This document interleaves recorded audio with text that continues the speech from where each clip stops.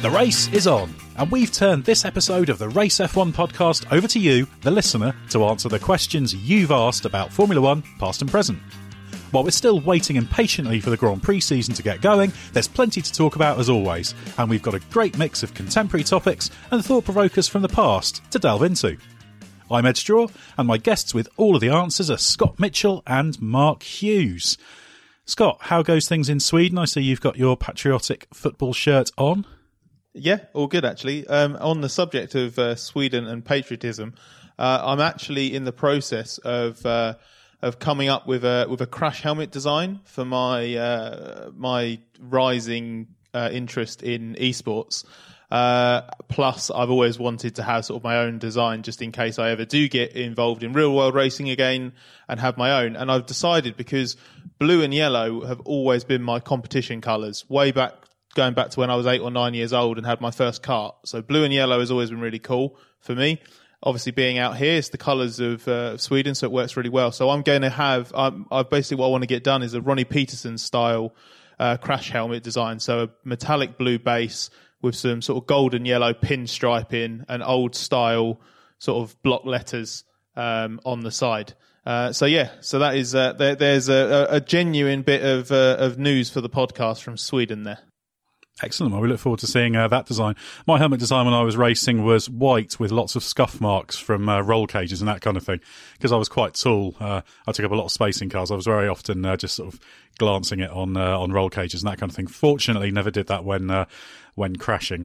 Mark Hughes, did you have a helmet design when you were racing, or were helmets not compulsory back then? Yeah, I started.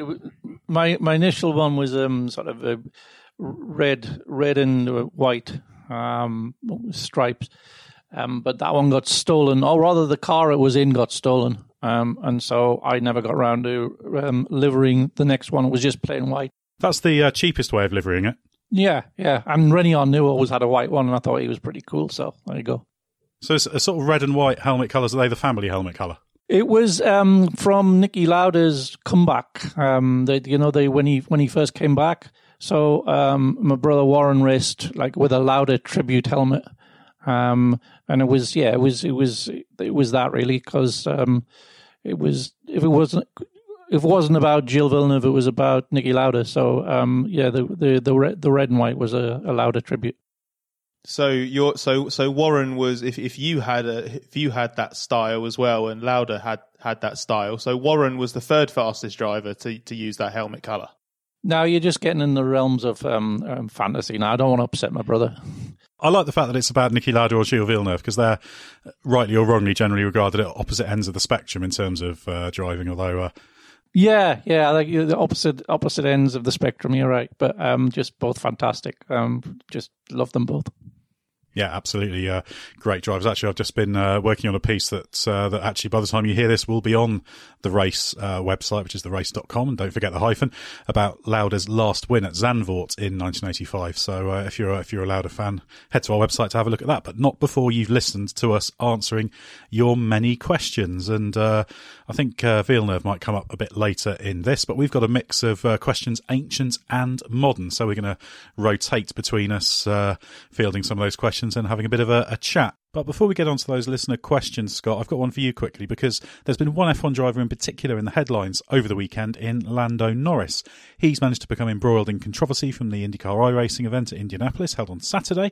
So we've had the 2019 Indy 500 winner, Simon Pagenaud, accused of taking him out. Norris calling the Frenchman salty, whatever that means.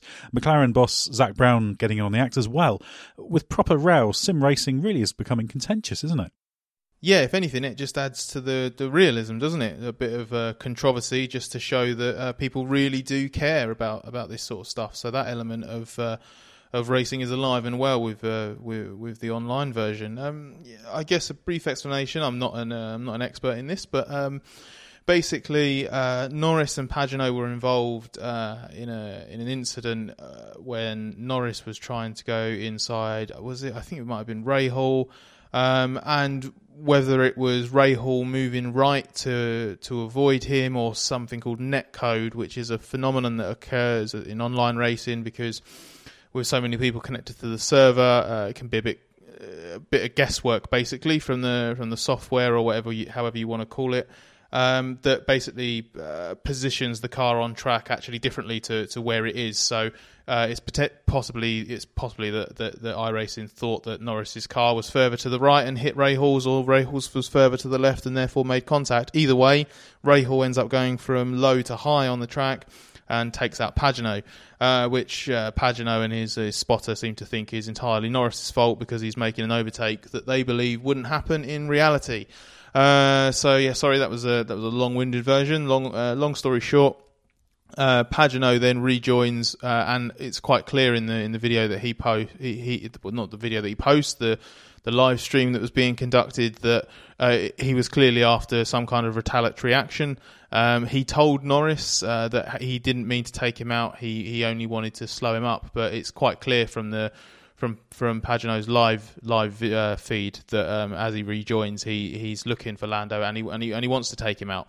It isn't just a case of slowing him up. He did explicitly state that he wanted to basically to wreck Lando's race. So that was a massive shame. And basically Pagenaud waited for Norris, who was leading, or he was in the lead group, and he'd just taken the lead of the race.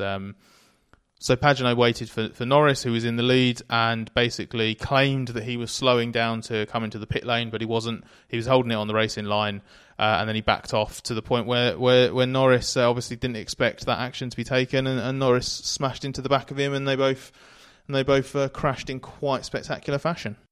Yeah, and we also saw a chaotic finish with Pato O'Ward hitting leader Marcus Ericsson at the last corner, then Santino Ferrucci wiping out Oliver Askew just before the line, all allowing Australian Supercars ace Scott McLaughlin to win.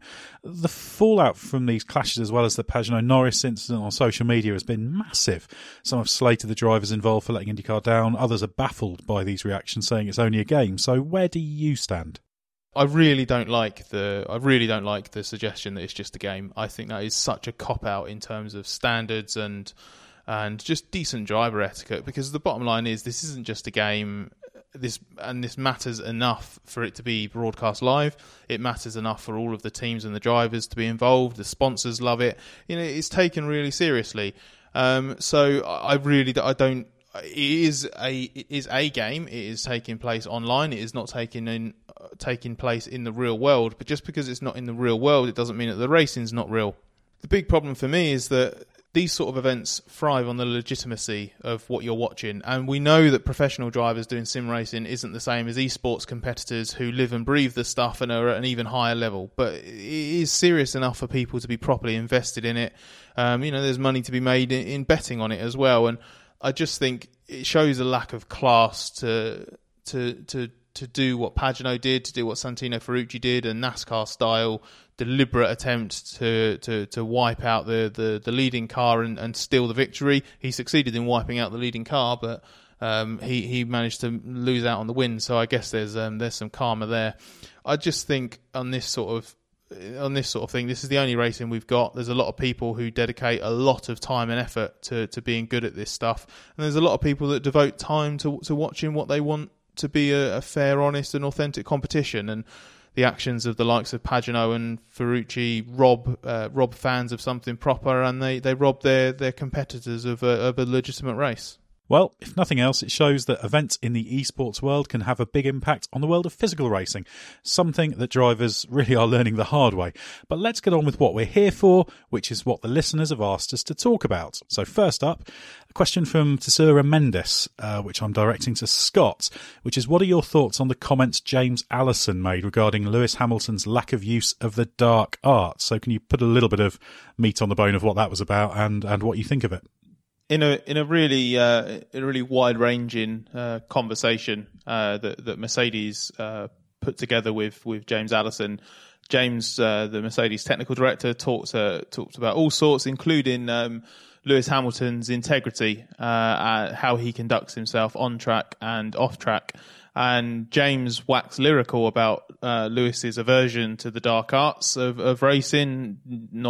He said you'll really struggle to find evidence of Lewis doing something ugly on track throughout his career. And James said that was unprecedented amongst multiple world champions. I think Mark wrote a great piece that we had originally had this idea of doing a sort of multi-voice piece between us, sort of breaking down different elements of the different world champions and how they went about racing, and then Mark put something together that was basically just so good when I read it the first time.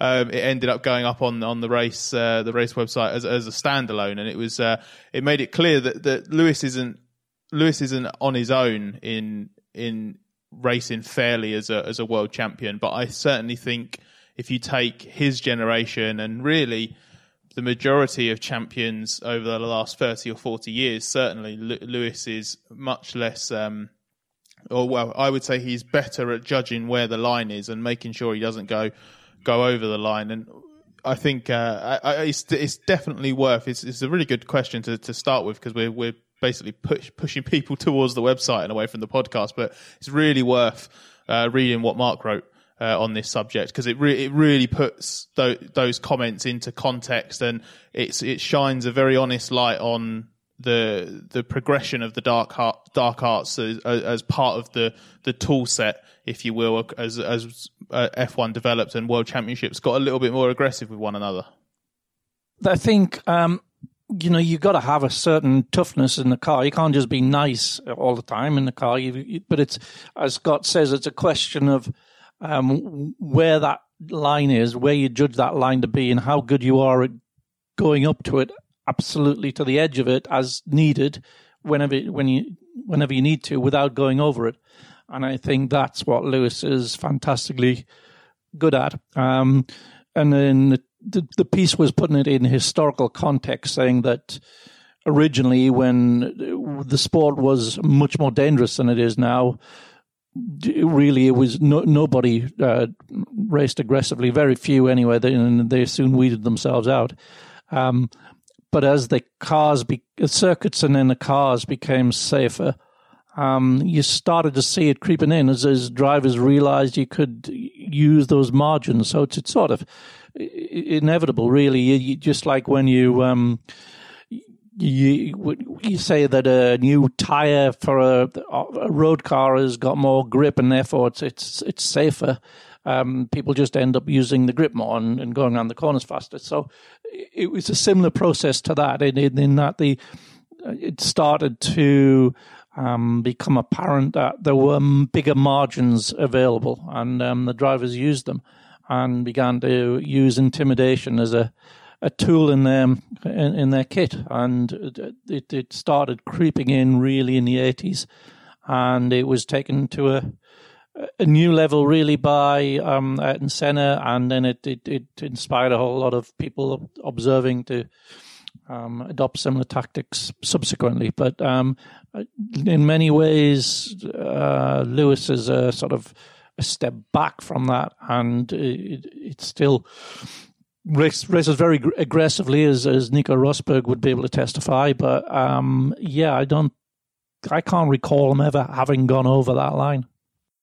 Yeah, I think that's absolutely right. And we should just stress there that we're not talking about drivers never making mistakes, because although they're very rare, particularly now, he has made misjudgments on track, but they've been honest mistakes, shall we say. And it's good, because I think with Hamilton, it is important to him to kind of uphold those standards. He's very aware of the impact he has as a role model on younger drivers. He still has a keen interest in karting. That's genuinely important to him. So I think it's positive that he considers that to be so important, and is sort of showing you don't have to do that. Of course, some will argue that it's easier to do that when you've got a more dominant car or whatever, but I think he's been in enough battles for us to say that that's a kind of legitimate pattern. So I largely agree with James Allison on that one.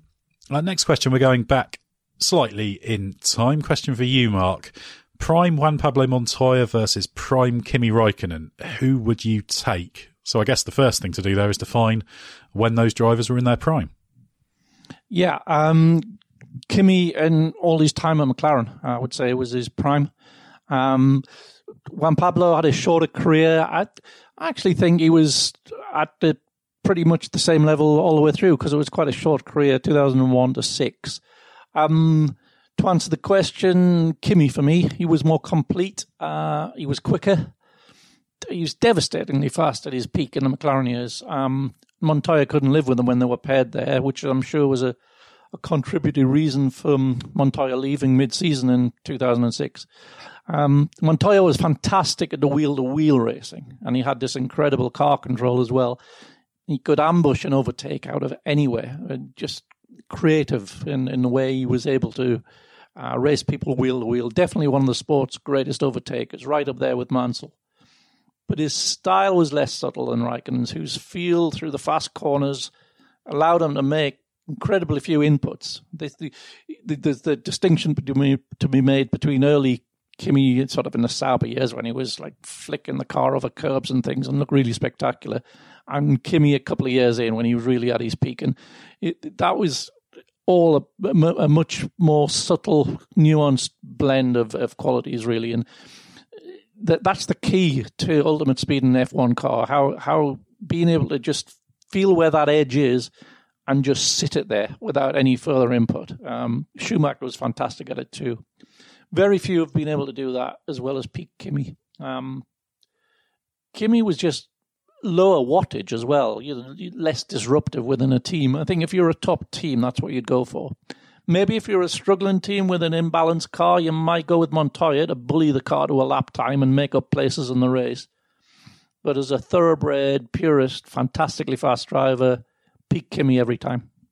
Yeah, Montoya's an interesting case, isn't he? Because we know how good he could be, but a slightly unfulfilled F1 career, you would overall say. But yeah, Raikkonen, that sensitivity, that feel, just even down to the way he was able to, at his peak, just feed in the power and feel the grip and adjust how aggressive he could be on the throttle based on the balance of the car, where the weight was, etc. Really tremendous sensitivity. But I think it's difficult with how good Kimi Raikkonen was at his absolute best to who to pick, but not to pick him. Although I think you'd probably take Kimi if you're picking them at their peak, but potentially you might pick Montoya if you're looking at more on average over their careers. Although obviously Montoya's was much shorter. I think I'd agree with Mark. I'd take a prime Kimi just because I think if you're looking at someone who can sort of piece everything together, I think that was one of the things that I always sort of remember watching the pair of them. And while Montoya was the sort of driver who would arguably, maybe as Mark said, in wheel-to-wheel combat especially, maybe Montoya excites you a little bit more. But I just think if you look at it pragmatically, I reckon Kimi would at their peak just edge him over one lap. I reckon they'd be fairly even in race trim, but over a season I can see Kimi taking it. I was going to follow this up by throwing the next question to you, Ed, stealing your role as the presenter and flipping and turning the tables. So there's a bit of a link because it involves a Finn. Danny Herbert asked, do you think George Russell will replace Valtteri Bottas or a retiring Hamilton at Mercedes? And if so, when? Well, there's multiple parts to this question. The first is whether George Russell's a driver who Mercedes would want in their works team. And I think on the current trajectory, very likely yes.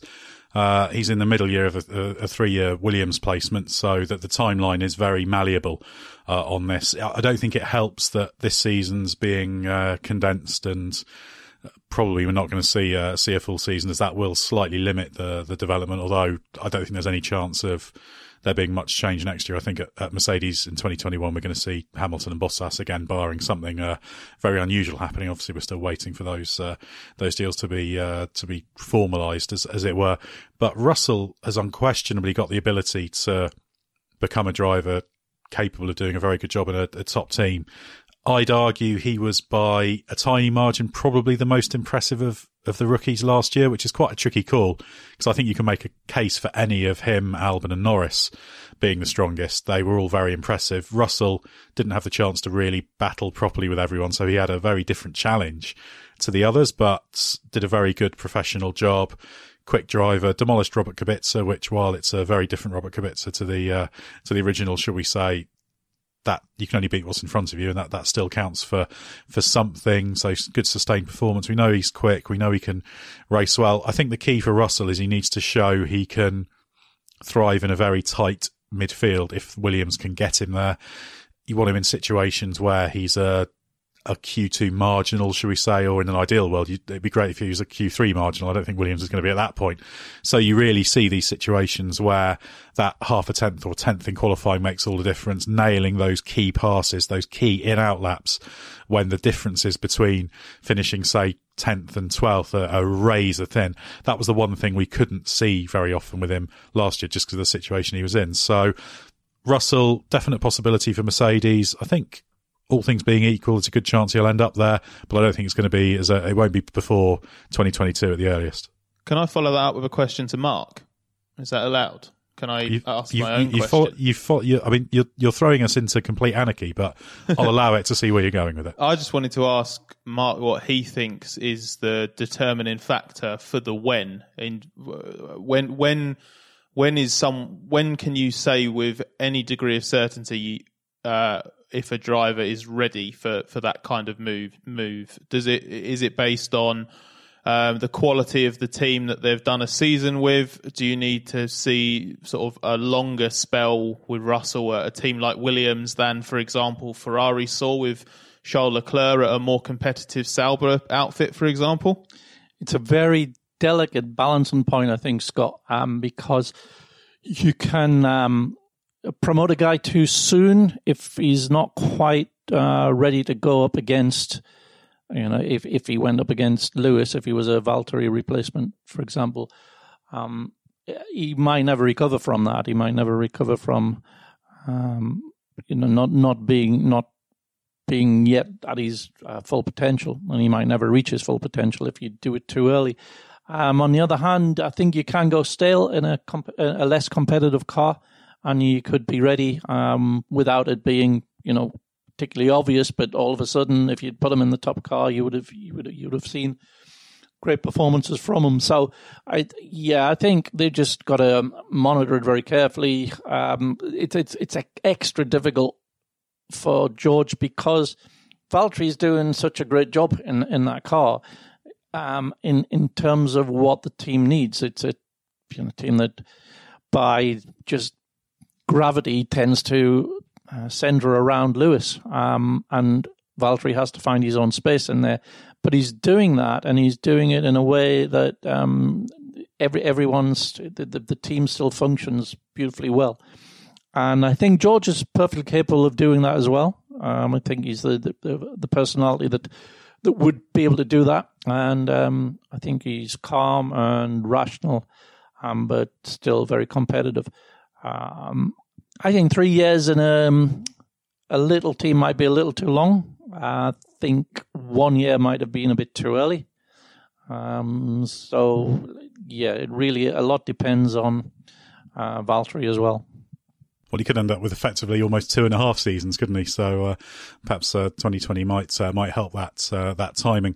Well, let's move on to another question for you, Scott. Matt Burkitt asks, as F1 races can only be held on tracks with an FIA Grade 1 licence, which existing track that isn't a Grade 1 do you think would be a good addition to the calendar if it got an upgrade in order to host a Grand Prix? That is a really difficult question because there's lots of circuits on the list that have Grade 1 that have either hosted Grand Prix or need to be renovated. So it's just because you're a Grade 2 doesn't mean it's a simple it's a simple upgrade. I think, not to get too patriotic, but just from a history point of view, some of the images that I've seen from the from the past, I would love to see a Formula One car on the Grand Prix loop at Brands Hatch. I've been out there for junior single seater series and GT racing and that sort of thing, and it's just one of my favourite places to see an F1 to see a car on the limit, and to see an F1 car on the limit at Brands Hatch going into Hawthorns or anywhere really on the back part of the circuit, and also having a Grand Prix in my home county of Kent would be quite cool. So I'd go Brands. Any tracks grabbing your fancy, Mark? I think I'd love to see cars back at Long Beach, but that's a separate thing. I think we're going to be doing something on that soon. Just the images of cars there over the bumps and over the crests and the rises. You just saw them really in spectacular attitudes, and you saw the drivers having to wrestle with them. That was always one of my favourite tracks. I thought it was a great shame that that Formula One left there. Yeah, definitely. I'd agree with that one, and that one comes up very, very commonly. I'm just going to throw in one that technically isn't eligible for this answer, but would have been not so long ago, which is Algarve. But it's your podcast, and you'll do exactly. what you want. I make the rules, but Algarve had got its Grade 1 license officially. I think it had because it had an F1 test license at one stage. Because I've actually seen F1 cars run at Algarve. They did a test there pre-season in 2009. Seem to remember it hailing at one occasion, but it's a for a modern example of a circuit. It's really good, popular with the drivers, variety of corners, undulating, and it's one that it's not completely impossible. We could see a Grand Prix at one day. I think that would be quite fun. But there's a good number of circuits around the place. I just wanted to pick up on something that Mark said. We have got a feature running on the website about old tracks F1 could and should bring back, and I believe all things being equal, similar to what you said earlier, by the time this podcast comes out, you will be able to find that article online, and it's worth reading, because we've obviously got a sneak peek at what's on the list, and it'll bring back some cool memories for all sorts of different generations of fans. Yeah, there's some interesting choice on there. I've chosen a circuit that I think I'm going to get a little bit of social media complaints about, but I think it's a much maligned circuit. So check that feature to read about that. Right, next question. We're going back to the past, directed at you, Mark. Can you tell the story of Phoenix, a team that should have raced in 2002 with Prost GP chassis and the old Arrows engines? That's from Mr. Chiank. That's pronounced correctly via Twitter. This, of course, was a continuation of the Prost team that was trying very hard right up to the early stages of the 2002 season to get on the grid. So what can you tell us about it? Yeah, well, Prost Grand Prix went out of business at the end of 2001, and Tom Walkinshaw's friend, Chuck Nicholson, who was a former TWI XJS racer, he was the guy who fronted the Phoenix project, and he won the bid to buy the Prost team's assets, including 3 chassis. But a bit like a couple of years ago when Force India changed ownership mid-season after falling into administration and became Racing Point, the question was whether the new owner had bought the entry into the 2002 season in this case, as well as the assets, because that recognised team entity was worth $12 million of team payments in 2002. Now, both Walkinshaw with Arrows and Paul Stoddard with Minardi were struggling along on the bare bones of staying in existence, and indeed Arrows went out of business later in that season. Stoddard had also bid for the Prost assets, but just with the idea of using the cars and other bits and pieces. And he was pleased with the absence of the actual Prost team in 02 because it meant Minardi would have a better chance of getting some team money from F1 by finishing one place higher in the championship. But he lost out in the bid to Nicholson. But even worse than that for him was that the Nicholson-Walkinshaw plan of keeping that team going as well as Arrows. So Stoddard was very active in trying to get it stopped. Walkinshaw was clearly reckoning on not spending too much money on keeping this sort of ghost team going, just turning up with the cars and cashing the team payments.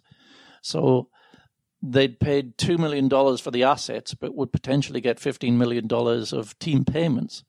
And obviously the plan was to keep the running cost to nearly nothing. The car was being prepared from a corner of the Arrows workshop. There was no engine supply with the deal, so they borrowed an old Hart engine from the Arrows 3-seater, had that grafted onto the back of the Prost chassis, which had been designed for a Peugeot engine.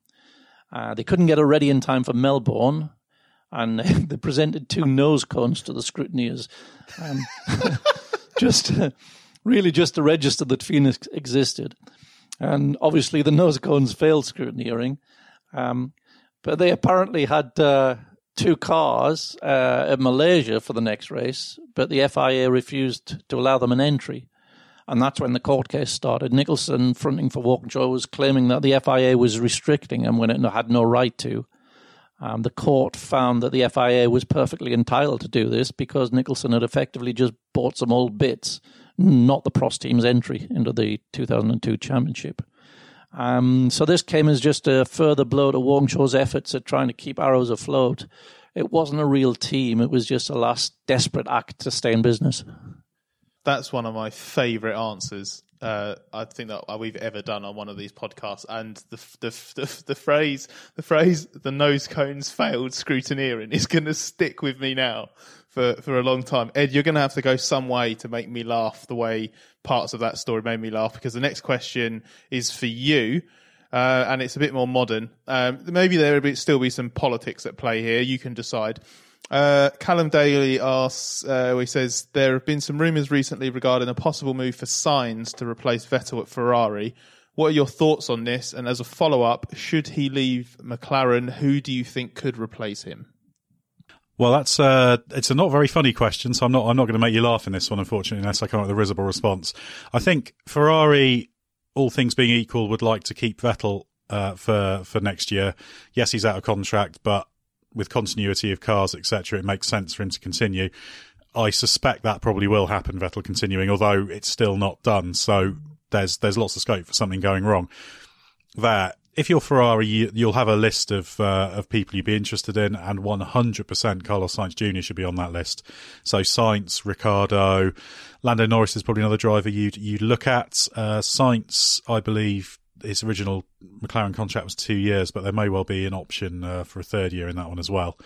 So how available he is, I'm not entirely sure about, but definitely you would look very, very, very seriously at Sainz. He's an extremely good driver. We talked about this actually on our McLaren podcast last week. He's brilliant executor of races, quick driver, good qualifier. He ticks all the boxes and took another step forward last year, and I think he'd do a really good job at Ferrari. If Sainz was to leave, then I think McLaren's replacement should be Daniel Ricciardo, because were Sainz to end up at Ferrari, that means Ricciardo's not ending up there. Ricciardo's out of contract. McLaren's been interested in him in the past. If Renault isn't showing the upward mobility that McLaren's showing, it would make sense for Ricciardo to go there. Cracking driver, very motivated, perfect choice. And I think, this comes down to the fact that Ricciardo and Sainz are two of the drivers that will be right at the top of any team's list if they had a vacancy. Could Vettel end up at McLaren, do you think, Mark? I mean, I don't really see it, but I see every now and again he seems to get linked there. If he gets shunned from Ferrari but wants to stay in F1, maybe he'll try and get in at McLaren or Red Bull. Yeah, I mean, as Ed says, I think Seb is still Ferrari's number one choice for that seat, but whether he'd be prepared to go there on the terms Ferrari will offer, I don't know. So at that point, if it gets to that point, it would be then Seb's decision. Well, do I still want to do this so much that I'll continue somewhere else, or does he take that as his cue for retirement? And if he decided he was going to continue, well, yeah, McLaren would be probably the best available options in that scenario. I could see it happening. I don't think it's the number one most likely scenario. For me, I think he will continue with Ferrari, but I don't think it's impossible. Well, Scott, you're up now. Will Dodds asks, with revenues likely to fall if behind closed doors races become commonplace, how big a threat is the virus to F1's existence? A very big question there for you. Yeah, I'll answer it seriously, which will be a first for me. I think F1 itself is okay. There's no absolute guarantee, obviously, but I think it is in a position financially with Liberty Media to ride out the crisis. I think it's got the capital to do that. There's been a complex series of transactions within the Liberty media company structure that's freed up more than $1 billion in liquidity for F1 to deploy as it sees fit. I think it's going to. I think various measures. It's put its best foot forward in terms of saving the 10 teams that are on the grid at the moment. So I think, considering the circumstances, this is the best chance it's got of riding out the crisis without losing any teams. It's obviously impossible to say with certainty whether or not all the manufacturer teams will stay in their current form, because you never know whether or not a company or a boardroom level is going to turn around and say that they need to cut F1 to protect the business, because ultimately Formula One's not the bread and butter for a lot of these companies, with the exception of Ferrari. I would say that all of the teams that have serious investors to satisfy are vulnerable to an extent. So I think F1 as a championship survives this. It certainly doesn't survive it in the form that we know it, because there is going to be the technical rules have been delayed. There's going to be a reduction in the budget cap, but we just don't quite know how much that will be. And there could be a changing of the pecking order. I think there's also a second part to this question, is about motorsport as a whole, which I think does stand to be seriously under threat because of the virus. I think there's going to be lots of series that unfortunately will probably become casualties, if not this season, then over the next 2 or 3 years as like circumstances play out. And I think there will be teams as well that struggle to the end of it. There's been some serious players at the FIA have likened this to the fallout of things like the Great Depression and the Second World War, in terms of needing a total reset and build up from the grassroots again.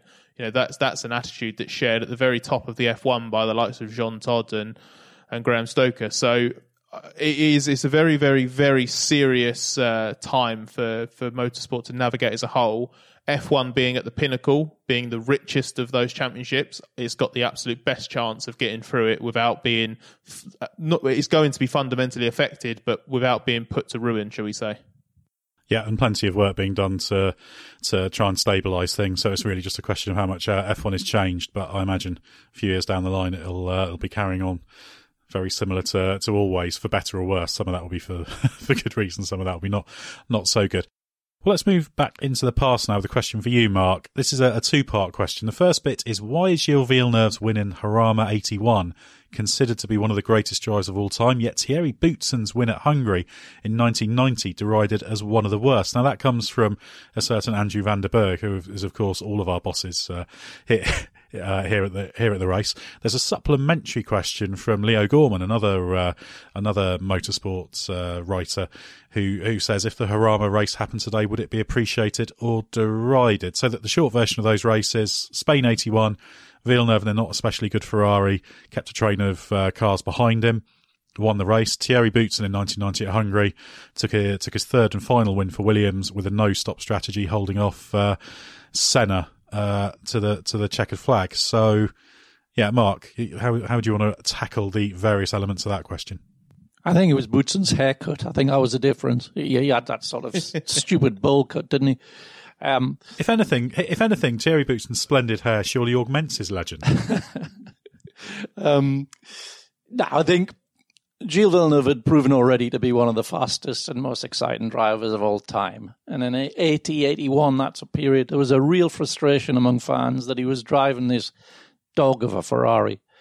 He just won Monaco in a car that shouldn't have been even in the front half of the field, so making it seem like he could do miracles. So when circumstances made it possible for him to do it again the very next race, it was fantastically thrilling. And to watch him on the verge of possibility of pulling this off, but against that train of faster cars, was real edge-of-the-seat stuff that the fans were really invested in. They wanted to see him pull off the impossible again. In terms of the quality of the drive and the demands, yes, Boutsen's drive was quite similar, but Boutsen was simply a good, solid driver capable of winning if everything was in place. He drove a perfect pressure race there in Hungary.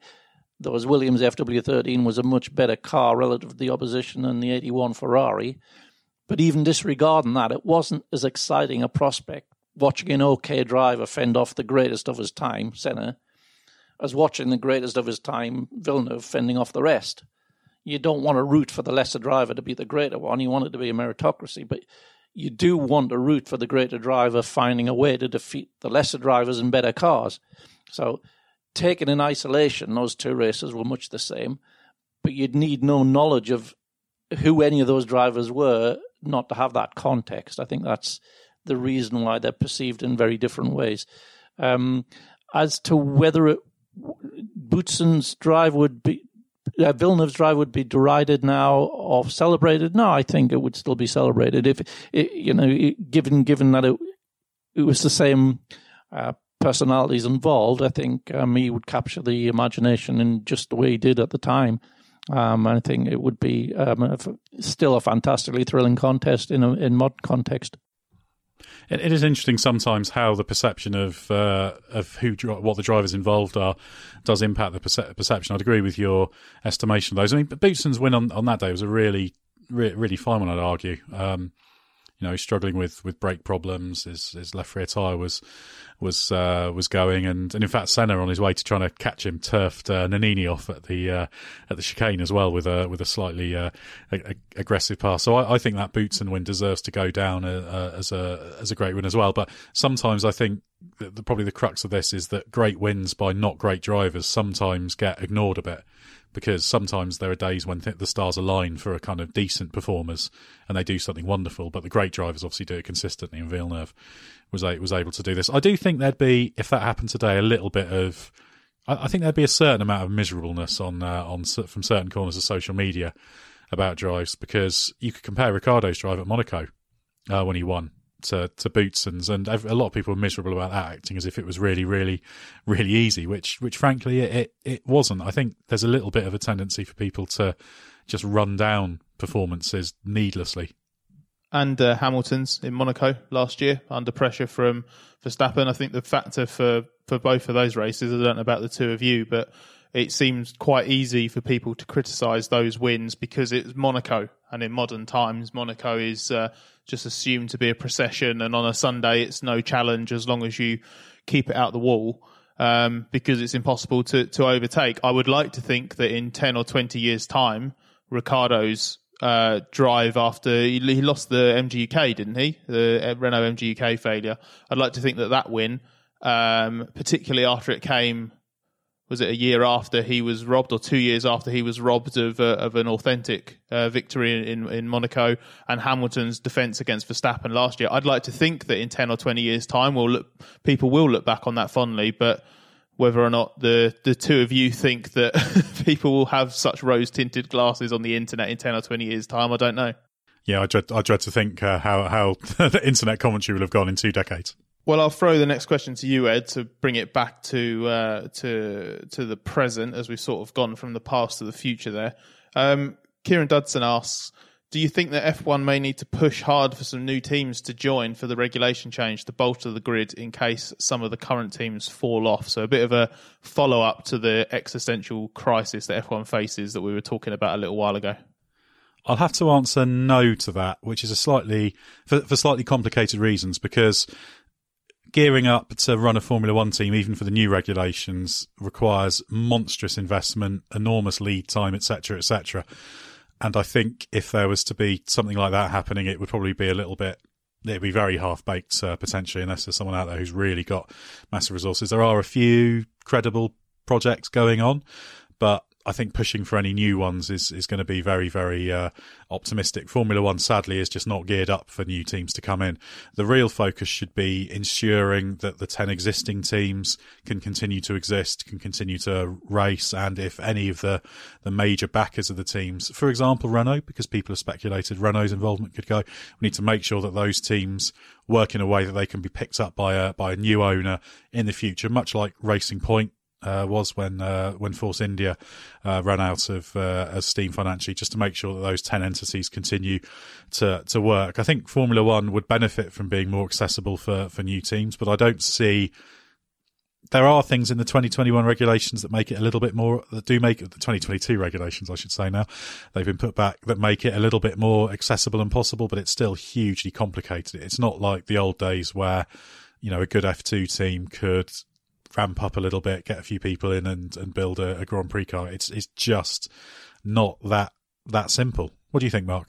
Yeah, Formula One it's not at that scale. The scale is too big for that, and that's one of the things it needs to address probably as we look to the years ahead. The size of the teams is probably too big for the circumstances in which they exist now, and so as I think we will inevitably see it become a smaller sport. And in those circumstances, you may be able to conceive of new teams possibly being attracted to it, specialist teams probably, rather than automotive. But I think to be thinking of new teams being able to replace existing teams is a non-starter, really. If the existing teams are in trouble, it's for a reason. It's not that they're badly run teams. It's because of the circumstances, the environment in which it exists. And it wouldn't be any better for any new team. In fact, it'd probably be a lot worse. Well, moving on, Scott, esports is a big thing at the moment, obviously, with no real racing really going on. This question from Tom Corley is, in this age of virtual Grand Prix, could you have an F1 journalists race? He suggests he'd like to see Mark Hughes put his money where his mouth is. I'm not sure what you've been mouthing off about, Mark, but perhaps someone could hook Nigel Roebuck up with a simulator. And then the second question from Kevin Joyce saying, could we see Mark investing in a simulator? Because rumour has it Assetto Corsa has mods available for Riley choppers. Now, before, Mark, you delve in and commit yourself to something on esports, we're going to have our resident esporter, Scott Mitchell, who did turn up in the Race All-Star esport battle brought to you by Rocket recently, and you performed actually surprisingly well, I would say, but you're getting quite into your esports stuff as well. So F1 journalist race, would you win it? I'm not going to say I would win it. I would like to think I'd have half a chance of being competitive. I'd enjoy it. I think there is one of the good things is a lot of the journalists in Formula One, there is a passion for racing involved, and I do get annoyed at the suggestion that sport. I've heard when I was at university, we were told that there was a general ill feeling from so-called proper journalists to sports journalists, because sports journalists were just fans with typewriters. My response to my lecturer when he said that was, jokes on him, because I don't use a typewriter.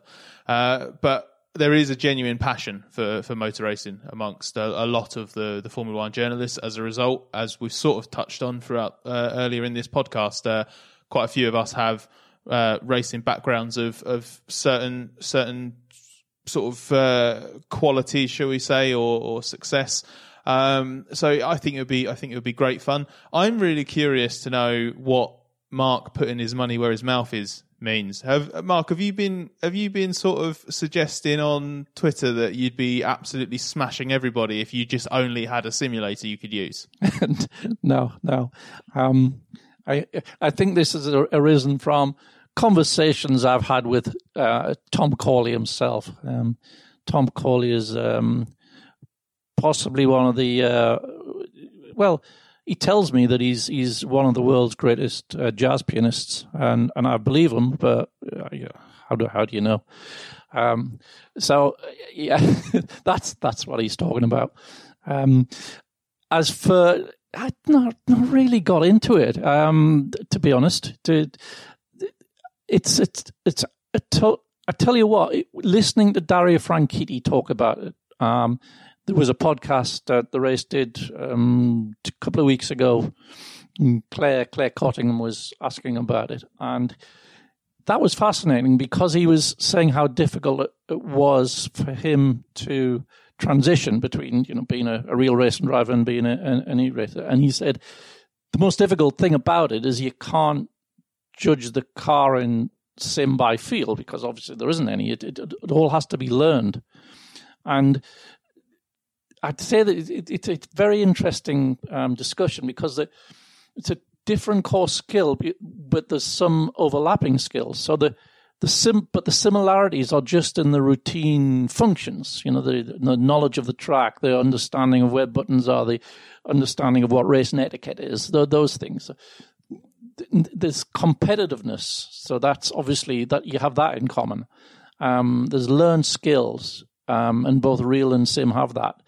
But then there's the core inner sort of physiology that determines who's quick in a real car and who isn't. And if that's not there, you can be the most competitive person on the planet and do the most intense preparation of anyone ever, and you still won't be quick in a real car. You'll be okay, but you'll not be at F1 level. And in that core skill, there isn't crossover. And it was fascinating listening to Dario talk about this. So you can't judge the car in sim by feel because there isn't any, so it all has to be learned, which equally obviously is just about learning, which a competitive person like a top racing driver will obviously be very motivated to do if he's going to do it. If he's got some spare time and he wants to do it, he's not just going to do it for the sake of it. So he's going to compete. So I think it's been very interesting watching it. They're not probably quite as adept as the absolute top e-racers, but I don't think it would take very much to make them so.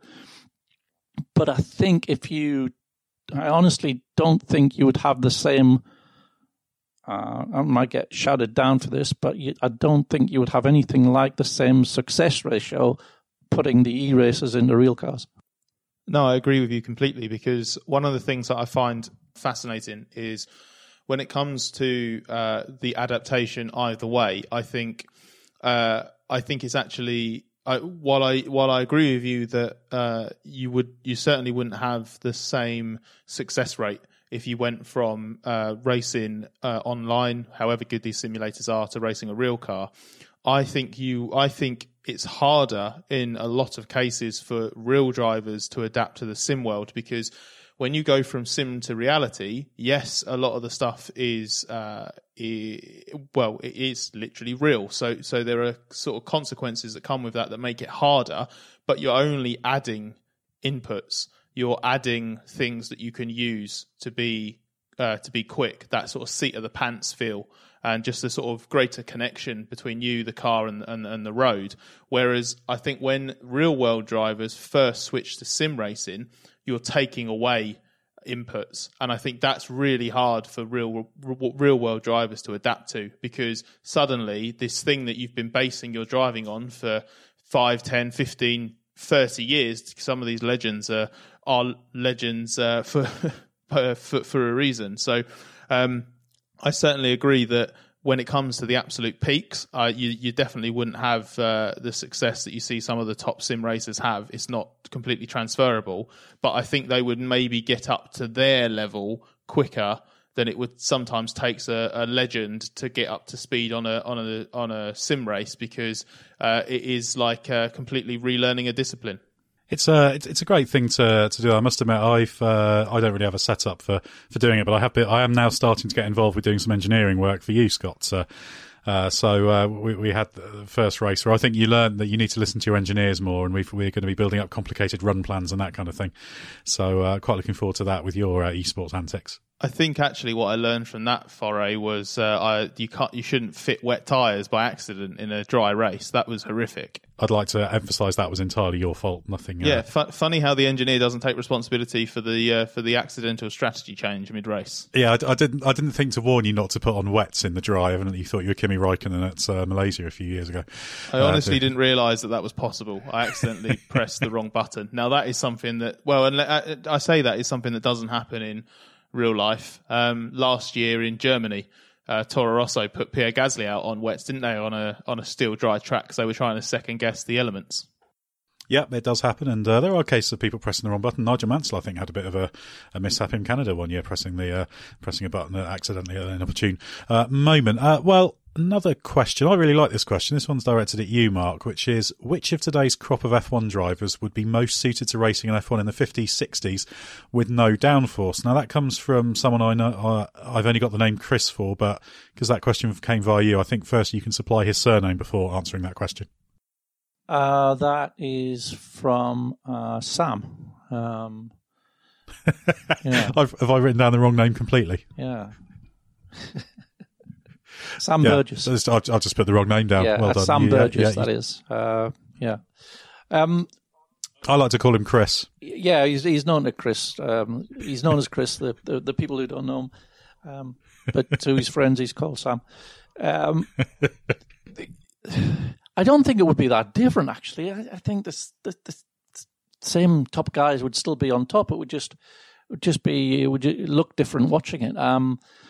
I think Hamilton, Verstappen would still be right at the absolute top without downforce. Probably Leclerc too. Others who would be fantastic would be Ricciardo, Sainz. I mean, Sainz in the wet, it's quite a similar in terms of grip to power, which is what you're varying. The wet sort of goes some way to simulating how it would be without downforce. So the reduction in grip. watching Carlos Sainz on the wet is fantastic. He's maybe it's because he's out in the rally car so often. He does, him and his dad go have their own rally stage, and they're always in it. So he has this wonderful car control, and he always seems to be able to bring the car back from anywhere. Although that's not his natural style in the dry. But he was, there were a few wet sessions when he was at Renault where he was quicker than Hülkenberg, who was always the barometer of, the wet weather driver. I think Alex Albon would be great to watch. I think he's another one who can, very confident in having the car move around him. But yeah, by and by, I think the same guys would still be the top guys. I think one other interesting name you could throw in if we were to create a hypothetical situation where you're suddenly transplanting the drivers right now as they are into these cars, because I do agree that the cream would rise. An interesting case is Lance Stroll. Very good in the wets. He's had some very strong performances at low downforce tracks, Baku, Monza, even in dry conditions. So I think he could be one whose ability would show through a little bit more, because he seems to struggle a bit more with the precision in the higher downforce conditions. Yeah, it's true. When he's gone well, have been at either tracks with low grip or low grip surface or low downforce. He's been quick at Baku. He's been quick at Monza. So yeah, I think there's probably something in that. I was going to suggest that maybe it would be a case of the drivers who react on feel rather than having to work their way towards the limit would benefit more. And actually, I was going to elaborate on that more, but it leads quite nicely into another question we've got. So I'll just throw that question straight to you, Ed. It's from, you've only written V. Mäkinen, so I can only assume it's Tommy Mäkinen that has sent this question in. They said, if teams' access to data was limited, would that bring more randomness to Formula One, or would the better idea be just to scrap one free practice session? Well, the less data there is to go through, the less well-honed the cars will be, the less time the drivers to fully acclimatise.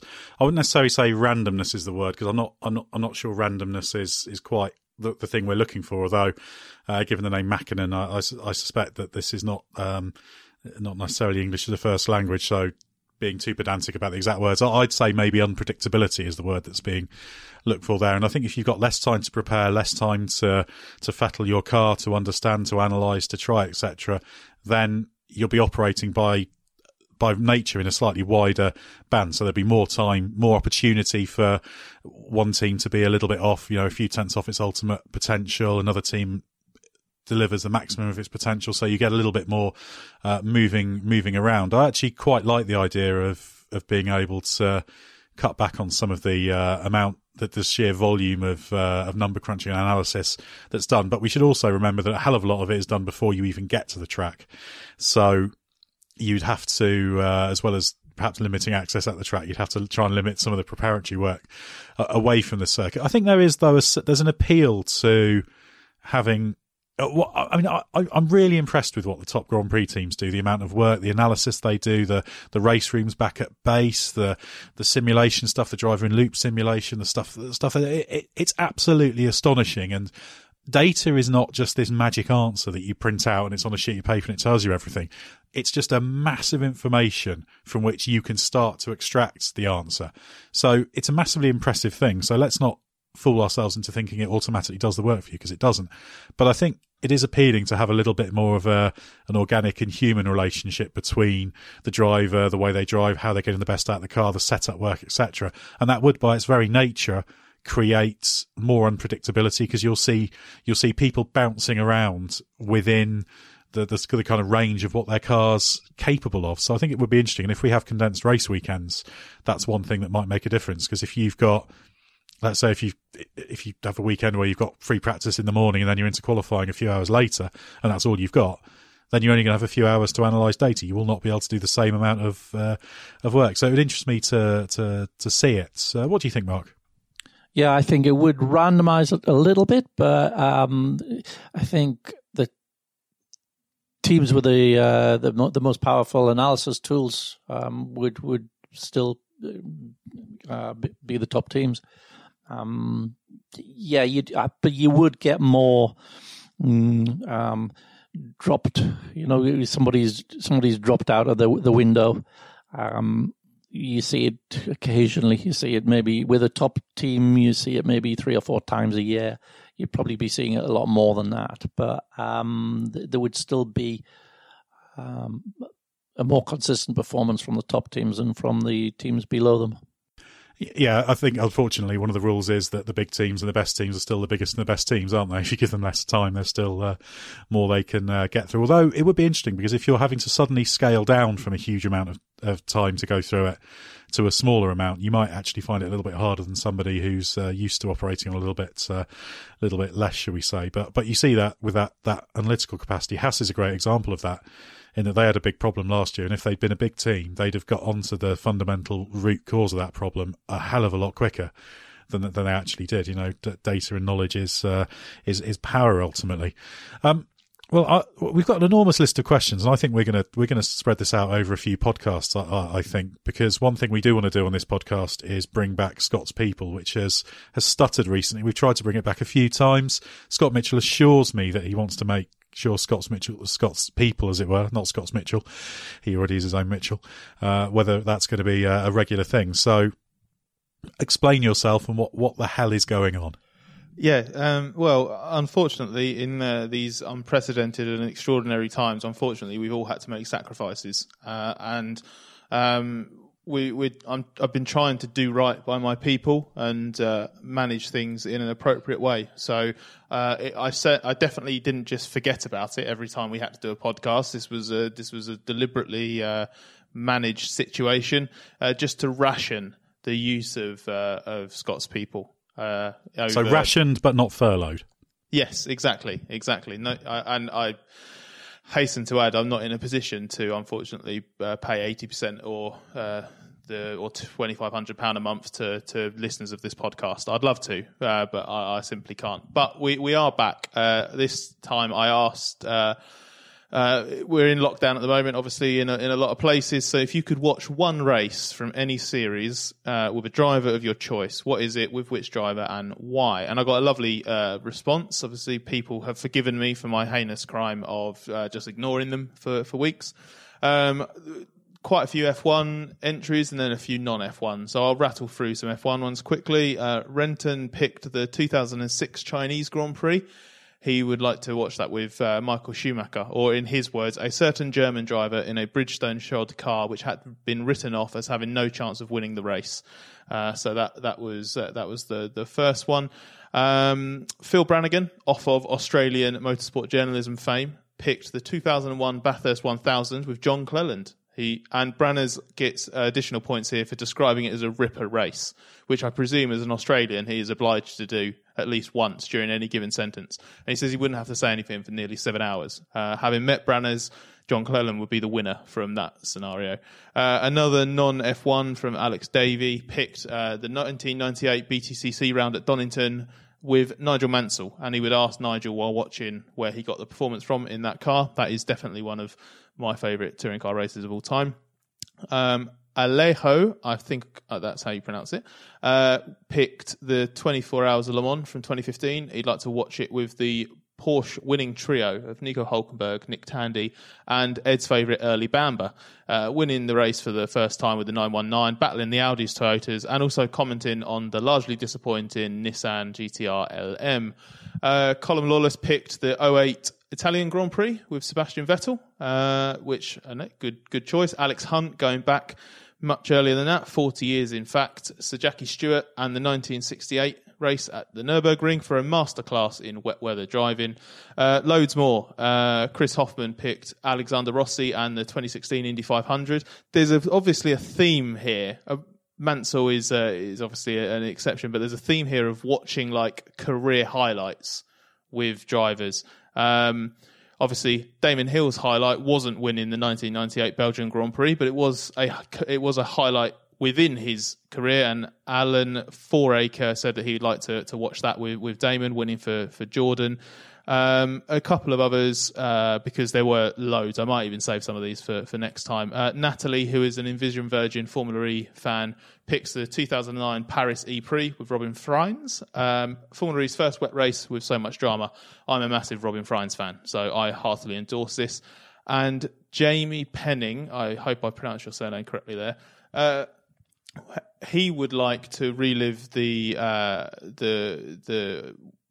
he would like to relive the Monaco Grand Prix in which Jules Bianchi finished in the points, and he would obviously like to watch that back through with Jules. So a poignant one to end on, but I thought that was quite nice because obviously everybody would dearly love to still have Jules around. And I will end, I want more of these, so I'm going to ask this question again just because there's so many combinations here. I haven't even been able to get through them, and it's just nice because every now and again you see a race that you've not thought of for a while. But I would like to end just really quickly by asking the two of you, we're in lockdown or shutdowns or whatever restrictions you want to call what you're living through at the moment. If you could pick one race to watch back with one driver, I'm putting you both on the spot, what would it be and why?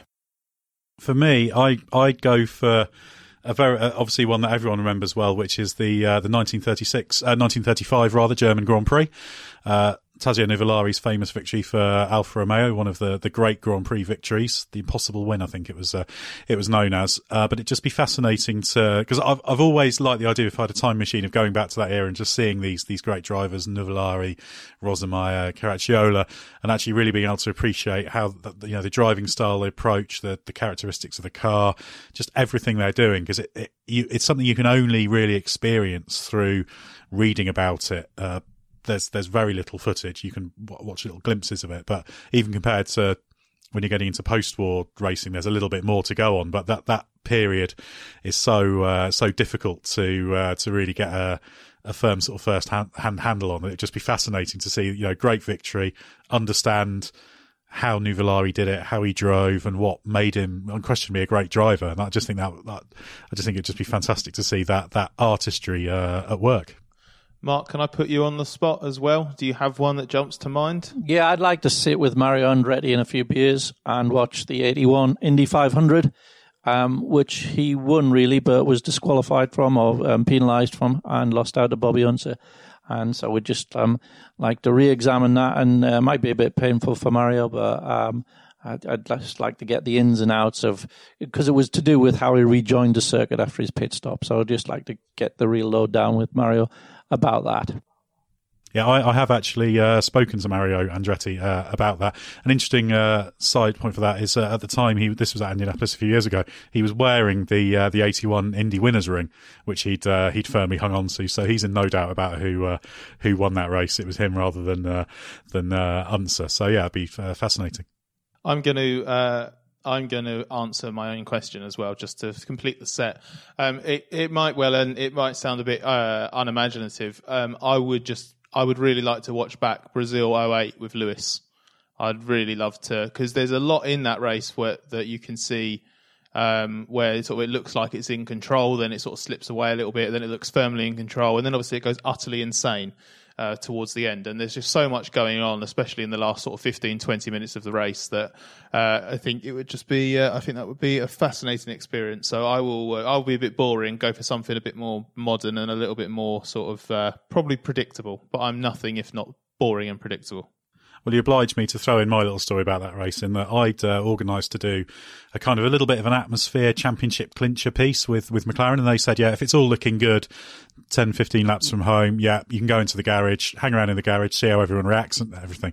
So, of course, it was fine for me to go in because he was in a good position. And then the rain came and the pit stop happened and all this drama happened. It was meant to be kind of just like a calm cruise to the title, but it was fantastic. All the ups and downs of the whole thing. And then that just a kind of eruption when it happened. I can still remember there was a monitor that was on a sort of pole, for want of a better word, in the garage. It was sent spinning as various mechanics ran. So yeah, that one I always remember very, very, very, very keenly.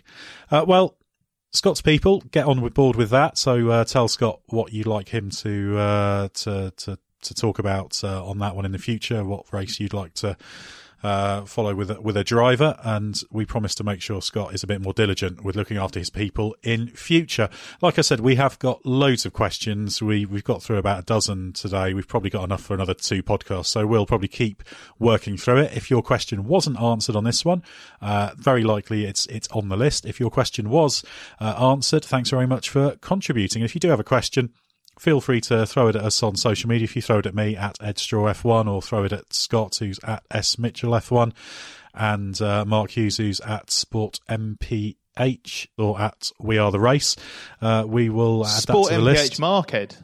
Oh, is it Sport MPH Mark? Yeah, you know better than me. Yeah, it is. You're quite right, Scott. Sport MPH Mark. God damn it, Ed. Next time we have to talk Twitter handles, I'm just going to throw it over to you to do it, because you're clearly much more effective at it. But yeah, do keep throwing questions at it. We might be able to keep up answering people's questions until Formula One gets going with the amount we come through. So yeah, we'll probably be back next week. Well, we'll definitely be back next week, but probably with more questions, unless there's a more pressing contemporary topic that requires our attention. So stay home, stay safe, and join us next time on the Race F1 podcast.